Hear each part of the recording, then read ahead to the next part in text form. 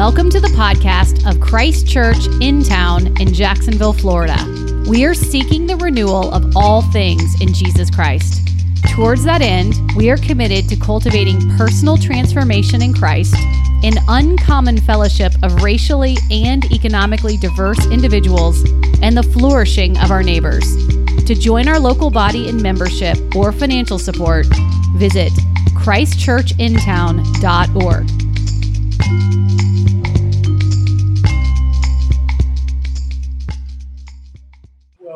Let me just once again welcome you to Christ Church in Town. It's good to see so many of you under and around the tent this morning.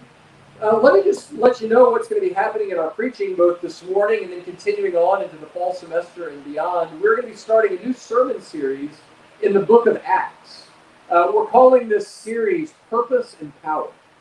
Purpose and Power, because we do believe that that's what the book of Acts shows us, is that the Christian life is not just good news about the work that Jesus did during his earthly life, but it's also the good news that he enlists our life into this kingdom project of extending his work into the world. He fills our lives with purpose, and through the power of his Holy Spirit, he fills our lives with power, right? That we can have a new life and new power so that our lives can really matter in this life that he's called us to.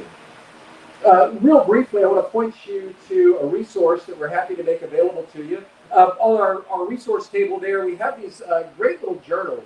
This is the book of Acts, printed for you on one side of the page, and then pages there that you can take notes on the other side.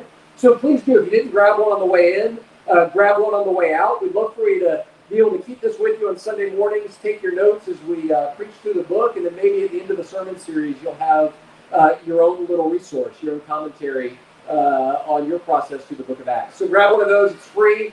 We'd love to send one home with you. So our series starts, fittingly enough, in Acts chapter 1, verse 1. If you would, if you're willing and able, please stand for the reading of God's Word.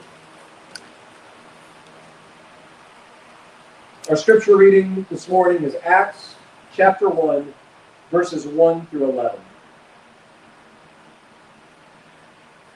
In the first book, O Theophilus, I have dealt with all that Jesus began to do and teach until the day he was taken up, after he had given commands to the Holy Spirit to the apostles whom he had chosen. He presented himself alive to them after his suffering by many proofs, appearing to them during 40 days and speaking about the kingdom of God. And while staying with them, he ordered them not to depart from Jerusalem, but to wait for the promise of the Father, which he said, "You heard from me, for John baptized with water, but you will be baptized with the Holy Spirit not many days from now." So when they had come together, they asked him, "Lord, will you at this time restore the kingdom to Israel?" And he said to them, "It is not for you to know the times or the seasons that the Father has fixed by his own authority, but you will receive power when the Holy Spirit has come upon you. And you will be my witnesses in Jerusalem and in all Judea and Samaria and to the ends of the earth." And then he said these things. As they were looking on, he was lifted up, and a cloud took him out of their sight. And while they were gazing into heaven as he went, behold, two men stood by them in white robes, and said, "Men of Galilee, why do you stand looking into heaven? This Jesus who is taken up from you into heaven will come in the same way as you saw him go into heaven." This is God's word. It is absolutely true, and it's given to us in love. You can be seated.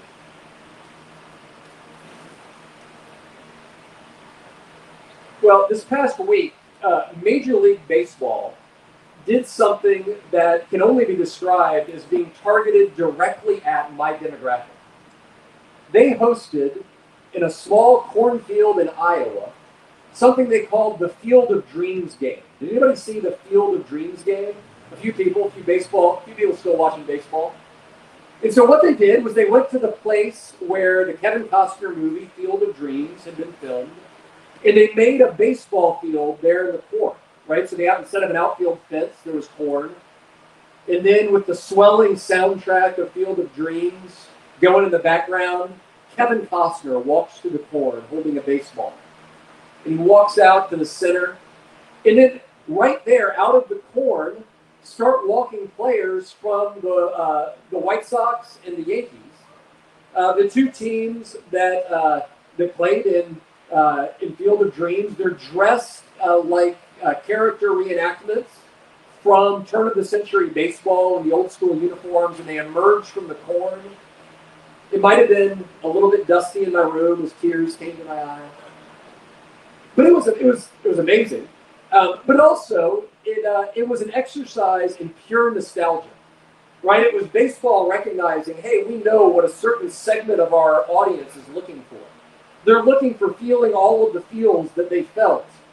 Maybe it was in the early 1990s when Field of Dreams came out, or maybe they're lifelong baseball aficionados and they have these memories back to turn-of-the-century baseball.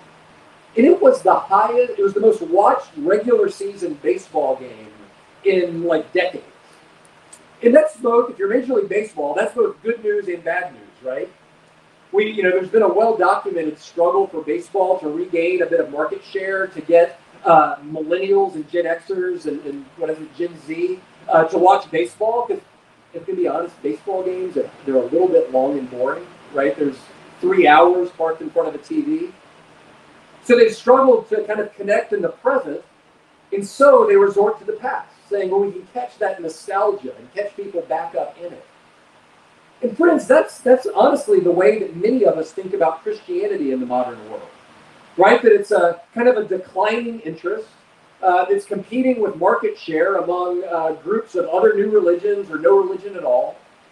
That to cling to Christianity is somehow an exercise in nostalgia. That it's a remembering a previous era when Christianity enjoyed more cultural cachet than it enjoys in our current moment. Or maybe even an exercise in nostalgia to centuries before. Right? That it's looked at instead of a living faith that animates our present and gives us hope for the future. That it's surely an exercise in memory and in nostalgia. That's certainly a belief that's prevalent out in the culture as the world looks on at the church as just kind of quaint wishful thinking for a bygone era. But I think it's also something that we as Christians can sometimes feel. Right? That it's a memory of something that's long past, instead of something that fills our present with meaning and hope and power. And into that world, the book of Acts is strong medicine. Because what Acts reminds us of is that the gospel of Jesus, the gospel of the kingdom, is always moving forward. That it does look back, but it's also always reaching us in our present and giving us hope for our future. Acts was written by Luke. So sometimes you'll hear commentators refer to one work, Luke and Acts, or Luke Acts. Right? We can view it as a two-part book. So in the first of these books, Luke tells the story of Jesus. In the second of these books, Luke is telling the story of Jesus' people, the story of the church. Luke begins Acts by giving us a little bit of a key to interpreting it. He says, in my first book, O Theophilus, Theophilus is the patron who commissioned him to do these two books. He said, in my first book, Theophilus, I have dealt with all that Jesus began to do and to teach. So what he's saying is, look, there's a two-part book. There's Luke and its sequel, Acts. And Luke is about all that Jesus began to do and to teach during his earthly life, during his ministry, during his sacrificial death, and during his resurrection. Right? That's all that Jesus began to do and to teach. But notice he doesn't say, in my first book, I told you all that Jesus did and taught. He says, I told you what he began to do and to teach. The implication is that in this next book, I'm going to tell you all that Jesus continues to do and to teach, now through his Spirit working through his church. And so the gospel and Acts are linked together by the work of Jesus. That the Jesus who lived and who loved and who worked miracles and who loved people, the Jesus who gave his life and who was resurrected, that Jesus that began to do and to teach, is now going to continue his ministry through the common life and ministry of his people. And for Luke, the thing that knits the first half and the second half together, is the ascension of Jesus to the right hand of the Father. The Gospel of Luke ends with the ascension, and then he retells that part of the story at the beginning of the book of Acts. What he's saying is that what joins the two together, the spine of the two books, is the ascension of Jesus. That it's because Jesus, after his resurrection, goes up to the right hand of the Father and pours out his Holy Spirit on his people. Because Jesus ascends, that's what fills our life with his presence. Now that seems kind of counterintuitive, doesn't it? That Jesus would have to ascend, that he would have to leave this world in order to continue his ministry in this world. But that's precisely what Jesus teaches in all of the Gospels. Right? That when he ascends, he will pour out his Spirit on his people. He tells in the Gospel of John, he says, unless I go to my Father, I can't send to you another comforter. The Holy Spirit will be with you. There's this amazingly poignant scene in John chapter 20 when Jesus is in the tomb, or so it's thought. And Mary Magdalene, the woman who he had set free from the power of many demons who afflicted her life, who he had set free from a broken life of sin, she goes to Jesus' tomb after he's been in there for 3 days to prepare his body for burial. And as she goes and she finds this empty tomb and she doesn't know what's happening, her mind doesn't go immediately to, oh, he must be resurrected. It goes to, oh, the bad news just keeps getting worse, right? Not only have they crucified him, but now they've done something with his body, and she begins to weep. And then Jesus comes up to her, and she doesn't know who he is. Through her tears, she believes him to be a gardener, somebody just there to tend the area around the tomb, and she begins to talk with him. And if you remember, it's when Jesus says her name, he says Mary. But she looks up and she recognizes that it's Jesus himself. And so she grabs onto him and she won't let go. She's wrapped around him like, every once in a while my kids will wrap around my legs when they don't want me to go to work. And you're like dragging yourself to try to get away, and she's clinging onto him. And Jesus says to her, Mary, Mary, do not cling to me, for I have not yet ascended to the Father. But go to my brothers, that's the apostles, and say to them, I am ascending to my Father and to your Father, to my God and to your God. What Jesus is saying is, look, you can't stay connected to me by clinging to me. Right? You don't stay connected to me by trying to hold me back. I have to go and ascend, and then you'll be connected with me in a way that you can only dream of right now. If I take humanity to the right hand of God, I'll then pour out divinity. I'll pour out the Holy Spirit, the third person of the Trinity, into your life. And I'll be with you in a way that's closer than you could ever cling to me. I'll be with you, bringing you into the life of the Trinity, right? Connected to the Son who's at the right hand of the Father and filled with the Spirit. You'll have a part in my life, and you'll have a part in this mission in the world. And so the thing that knits what Jesus began to do and what he continues to do is his ascending and his pouring out the Spirit. That's what joins our work to Jesus' work. If you notice what he says in verse 5, for John baptized with water, but you will be baptized with the Holy Spirit not many days from now. Right? Just as Jesus, before he began his earthly ministry, was baptized by John, and the voice of the Father spoke over him. This is my Son in whom I'm well pleased, and the Spirit descended like a dove. Right? Just like Jesus was equipped for his life and ministry by a baptism, he's saying you'll be equipped by that same Spirit. You'll be joined with me. The same Spirit that fell on me to send me out into my ministry is going to fall on you to send you out into my ministry and to do my work. And so Jesus, the one who began to do and to teach so much during his life, continues to do and to teach. He teaches in his resurrection here the same thing that he taught all through his life. We're told that he instructed them for 40 days, teaching them about the kingdom of God. If you could sum up all that Jesus taught in his life under one big heading, it would be about the kingdom of God. Right? That was his central message. when Matthew goes to summarize what he taught, he says that he went around the towns and villages preaching the good news of the kingdom. Luke does the same thing, that Jesus' good news is the good news of the kingdom. The idea that in his teaching he's saying that God is beginning to reign on this earth in such a way that everything broken is being made straight, everything unjust is being made just, everything that sin has warped and distorted and made sick. Grace under the reign of God, under the reign of Jesus, is making whole and healthy and right again. Right, that's what sums up all that Jesus did. All of his other teaching fits into that, right? When he teaches about prayer and piety and money and sexuality and our lives and our time and all the other things that he teaches about fit up under that larger heading. He's teaching us how to live under his reign, how to live under his kingdom. Right? He's teaching them what it means to live in the kingdom of God. And now in his resurrection, he begins explaining to them again for 40 days that the kingdom of God is still his main theme. You know, the disciples could have been forgiven for believing that all this talk about the kingdom had come to nothing. Right? The crucifixion did not look very much like the coming of the kingdom of God. In fact, it looked like the one they believed to be their king being executed by another king.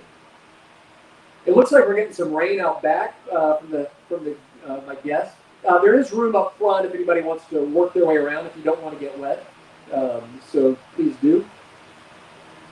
But this message of Jesus of the kingdom could have looked like it came to nothing. And Luke really is clear that to the disciples it did look like it had come to nothing. If you remember, Luke tells the story of Jesus with the disciples on the way to Emmaus when he says, when they say to him, we had hoped that this one would be the Messiah, right?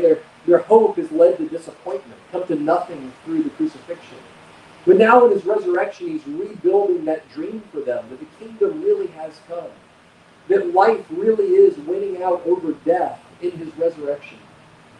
And so he spends 40 days teaching them about the kingdom. And from the looks of things, they needed this. From the looks of their interactions with Jesus, they needed this extended 40-day teaching on the kingdom of God because from the looks of things, they are still completely mistaken on what the kingdom of God is, even after those 3 years of living with Jesus. Right? When Jesus begins teaching them about the kingdom, they say to him in verse 6, Lord, will you at this time restore the kingdom to Israel? Right? It's amazing the degree to which the disciples still don't get it. But they say to him, Jesus, are you now at this time going to restore the kingdom of God to Israel? John Calvin, in his teaching on this verse, says this, there are as many things wrong with this question as there are words in it, which is great. I like sassy John Calvin getting after the disciples on this one. There are as many things wrong with this question as there are words in it. Right? Their question, are you at this time going to restore the kingdom? Right? First, they're wrong about the timing, right? They're believing that Jesus' plans have to fit to within their lifetime, that it has to fit to within some span in which they remain the central characters in his kingdom. They remain fixated on the past, right? Look at the question, are you going to restore? Right? Are you going to bring back what was? Are you going to bring back David's kings to David's throne so that national Israel is restored? So they're wrong on the timing, looking now and looking backwards. And they're wrong on looking at the people. Are you going to restore the kingdom to Israel? Right? Is it going to be, again, an ethnically defined and nationally defined kingdom? Right? Is this a kingdom that's going to take place just for Israelite people under an Israelite flag? So they're wrong about when, they're wrong about where, they're wrong about who. They're fundamentally mistaken about the nature of the kingdom. And the bad news, friends, is that Christians have been mistaken on basically these same things for going on 2,000 years now. Right? If you look at the best-selling books about the end times, right, it's always an attempt to read ourselves and our times into the center of the story.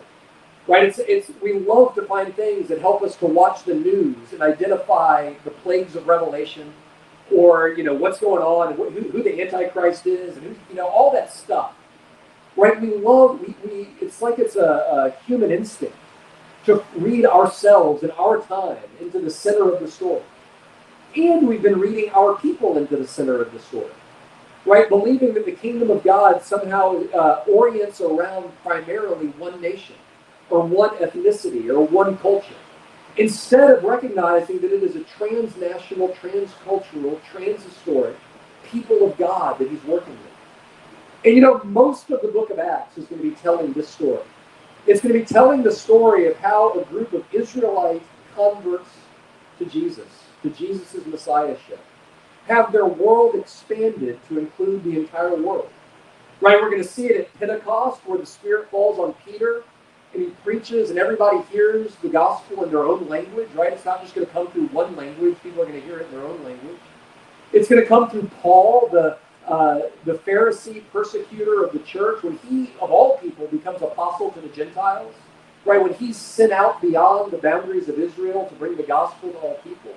We're going to see it when God takes Peter and leads him out and takes him to Cornelius' house, where he learns that things that previously had been ceremonially unclean and untouchable are now clean, where the Gentiles he spent his entire life avoiding, he's now told to eat meals with. Right? So much of the book of Acts is going to be about the kingdom pushing out beyond the boundaries of any one nation, one language, one ethnicity, and taking over the entire world. When Jesus talks about the kingdom here, he does so in this realm of kind of concentric circles of influence. He says, when the Spirit's poured out on you, you'll be my witnesses. You'll receive power, and you'll be my witnesses in Jerusalem, and in all Judea, in Samaria, and to the end of the earth. Right? He's saying that it is going to start in Jerusalem, right? The kingdom that was promised to start at the throne of David is starting there, right? It will start in Jerusalem when the Spirit's poured out. But then it's not going to stay there. It's going to go to Judea, right? So think about that as it's not just going to be your city, but also your region. It's going to be all of Duval County, not just Jacksonville. Well, Jacksonville's a bad example on counties and cities, right? But it's going to be all of Florida. And it's not just going to be Florida, it's going to be those people that you don't like, right? It's going to be for Georgia too. That's what Samaria is. Oh, it's just in Georgia shares. It's going to be not just for Judea, not just for your neighbors and people that share your customs, but to Samaria, your neighbors to the north, that you don't like very much, that you have ethnic and religious rivalry with. It's going to be for them too. And you know what? It's not going to stop there. It's going to be good news to the ends of the earth. People that the disciples could not have imagined the people that would be touched by the gospel of Jesus. Right? They could not, as Middle Eastern Palestinians who probably had not in their life seen a whole lot of people a whole lot different than them. They likely had some contact with Africa, maybe some marginal contact with kind of Central Asia. But for the most part, light-skinned people like me, they'd never seen before in their lives. They would have no idea of the way that the gospel would move up into Europe and then over to the Americas. They had no idea that the gospel would bear fruit and take root in China among people and languages they had never heard or seen before, or travel down to sub-Saharan Africa. They would travel to Latin America, to all the continents and nations of the world. And that's what Jesus promises here, that the gospel is going to go out to the ends of the earth. And what the disciples are going to learn is that's actually always been God's promise to them. That his promise to his king, to the Messiah, was that the nations themselves would be his inheritance. That all peoples would come into his temple. And that was going to bear fruit as they went out into the world. And he gives them and he gives us a very special role in this story. He says, you will receive power when the Holy Spirit has come upon you. We're going to have a whole sermon on that in a couple weeks, on the pouring out of the Spirit. But he says this, he says, you will be my witnesses. Right? Our role in the story isn't to make it happen. Right? We don't get to be the heroes of the story. Jesus is the hero. But he says, you are going to be my witnesses. In your life, you're going to bear witness to both what I began to do and to teach, and what I'm continuing to do and to teach. Your role is to be a witness. Now, I don't know about you. I grew up in Jacksonville, and I grew up in church, and I'm used to hearing the word witness and having a small anxiety attack. I grew up feeling like witnessing was something you did. right? It was the horrible day you showed up at youth group and you said, "Hey, what are we doing tonight?" And they say, "We're going witnessing." And you go, "Oh man, I'm about to get spat on by a bunch of my neighbors, or ring the doorbell of a bunch of people who don't want to answer it." Right? Witnessing was conceived of as a verb, but if you notice what Jesus says here, witnessing is a noun, or witness is a noun. It's an identity. Right? He doesn't say you're going to go witnessing. He's saying you're going to be my witnesses. What does a witness do? A witness points beyond themselves towards something they've experienced, something they've seen and heard.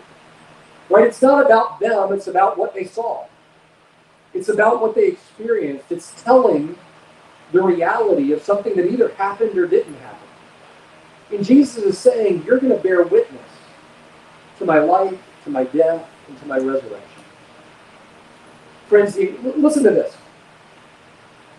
John Stott, recently deceased British pastor, said this: "The kingdom of God is spread by witnesses, not soldiers, through a gospel of peace, not a declaration of war, and by the work of the Spirit, not by the force of arms, or political intrigue, or revolutionary violence.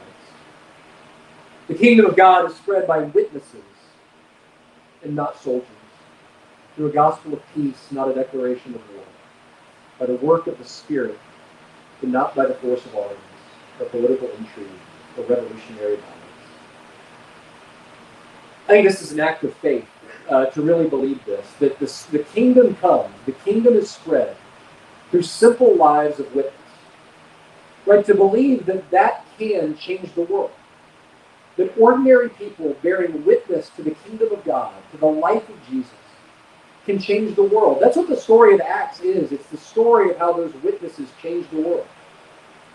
Commentator Michael Green from the University of Oxford wrote maybe my favorite little book on Acts. It's called 30 Years That Changed the World. 30 Years That Changed the World. And his idea is basically that from roughly AD 34 through AD 64, the years covered by the book of Acts, this small little group of despondent followers of a crucified Messiah became a movement that truly did change the world. That by the time it ends, Paul is in prison, waiting to speak to Caesar, the most powerful man in the world. Within a couple of centuries after that, Christianity would actually topple that man's empire. That the Roman Empire would rise and fall, and Christianity would come out from it. And that Jesus would be the one who had an empire that spread to the ends of the earth, not Caesar. That it would touch every tribe, tongue, nation, and culture. That those 30 years would change the world. And there have been other periods of Christian history where Christianity has made a world-changing difference, where it's changed communities and neighborhoods and cities and nations, that Christianity really can change the world. And it's not a type of Christianity that, as Stott says, about soldiers or revolution or political intrigue, but it's a simple life of witnessing to Jesus. The kind of Christianity that can change the world is the same kind of Christianity that can change our lives. Right? Christianity, it is an offer to have your life changed. Right? It's not something that you add on to a life that's going pretty well. It's a message that has the power to revolutionize our lives and to change them. And the type of Christianity that changed the world in those first 30 years, the type of Christianity that changed the world through the First Great Awakening, the type of Christianity that's changing the world in pockets all over it even today, is a type of Christianity that takes both halves of Luke's gospel seriously, that treasures what Jesus did in his life and work on earth. Right? And what is that? Luke gives it to us in shorthand here, and it says that Jesus, in verse 2, presented himself alive to them after his suffering by many proofs. Right? After his suffering. That is shorthand for a whole lot of backstory. Right? That's the entire story of Jesus humbling himself, coming to earth, being born in a stable, growing up and living a normal human life, loving his people, calling the people to himself, healing and spending time with the tax collectors and the sinners, dying on the cross, a sacrificial death, being born to new life so that we could taste new life with him, The kind of Christianity that can change your life does mean looking back at what Jesus did do during his life and celebrating it. It means finding your hope and your security in your life in all that Jesus began to do and to teach. Right? And so a Christianity that has the power to change your life means resting in what Jesus has already done for you. But it also means believing that he is still working by the power of his Spirit in your life today and in your world today. Right? The Christianity isn't, all the good stuff in Christianity isn't back there in the past. It's not just about remembering what Jesus did, but believing that through you, he's poured out his Spirit and he is working in your life and through your life. Now, we are a part of a tradition. We're a Presbyterian church. You may not notice that because Presbyterians aren't known for our tent revival meetings, but here we are. And Presbyterians in general we have majored on in a beautiful and wonderful way on the finished work of Jesus. Right? It's a wonderful part of our tradition, is that we acknowledge that we rest in Jesus' finished work. Like John Murray, one of the great theologians of the last century, theologian from Princeton Seminary, when he was on his deathbed, his last words, I thank God for the active obedience of Jesus Christ. Right, on his deathbed, he's thanking Jesus for the work that he did on the cross for him, so that he could die knowing that he rests secure, covered by grace, justified by faith. Right? We love and treasure what Jesus did in his life.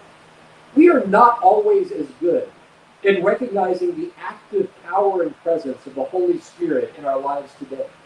In recognizing and believing that Jesus is still working in our hearts.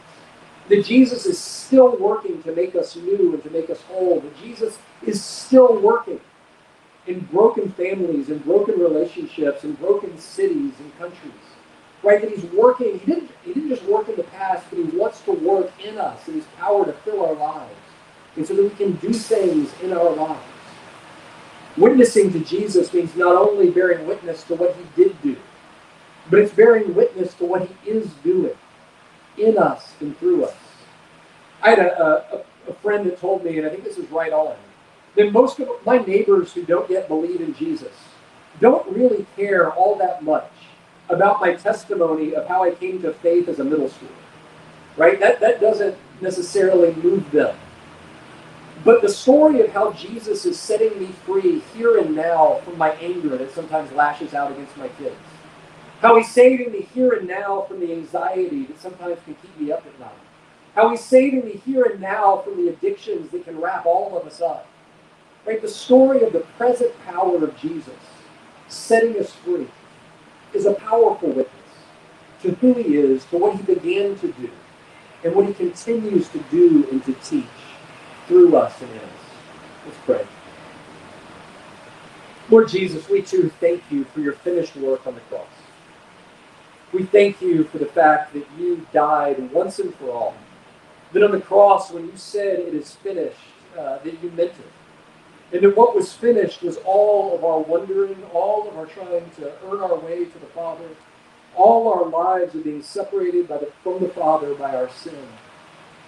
All of that, Lord, is finished in your finished work. And so, Lord, I pray that you would help us to rest in all that you did, in all that you've taught, and all that you are for us.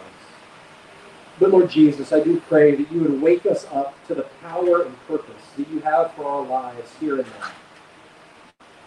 Lord Jesus, as I talk to just the members of this church family and I hear the stories, I know that this has been a hard year, a hard 18 months.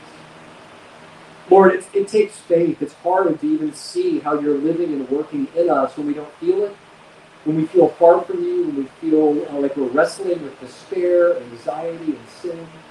Unbelief seems to be right there with us at every turn.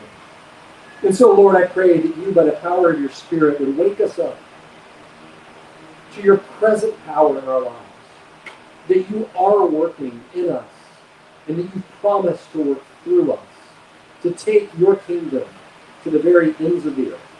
And it's in Jesus' name we pray. Amen. Thank you for listening to our podcast. If you would like more information or would like to help support the local body of Christ Church in Town, please visit our website at christchurchintown.org.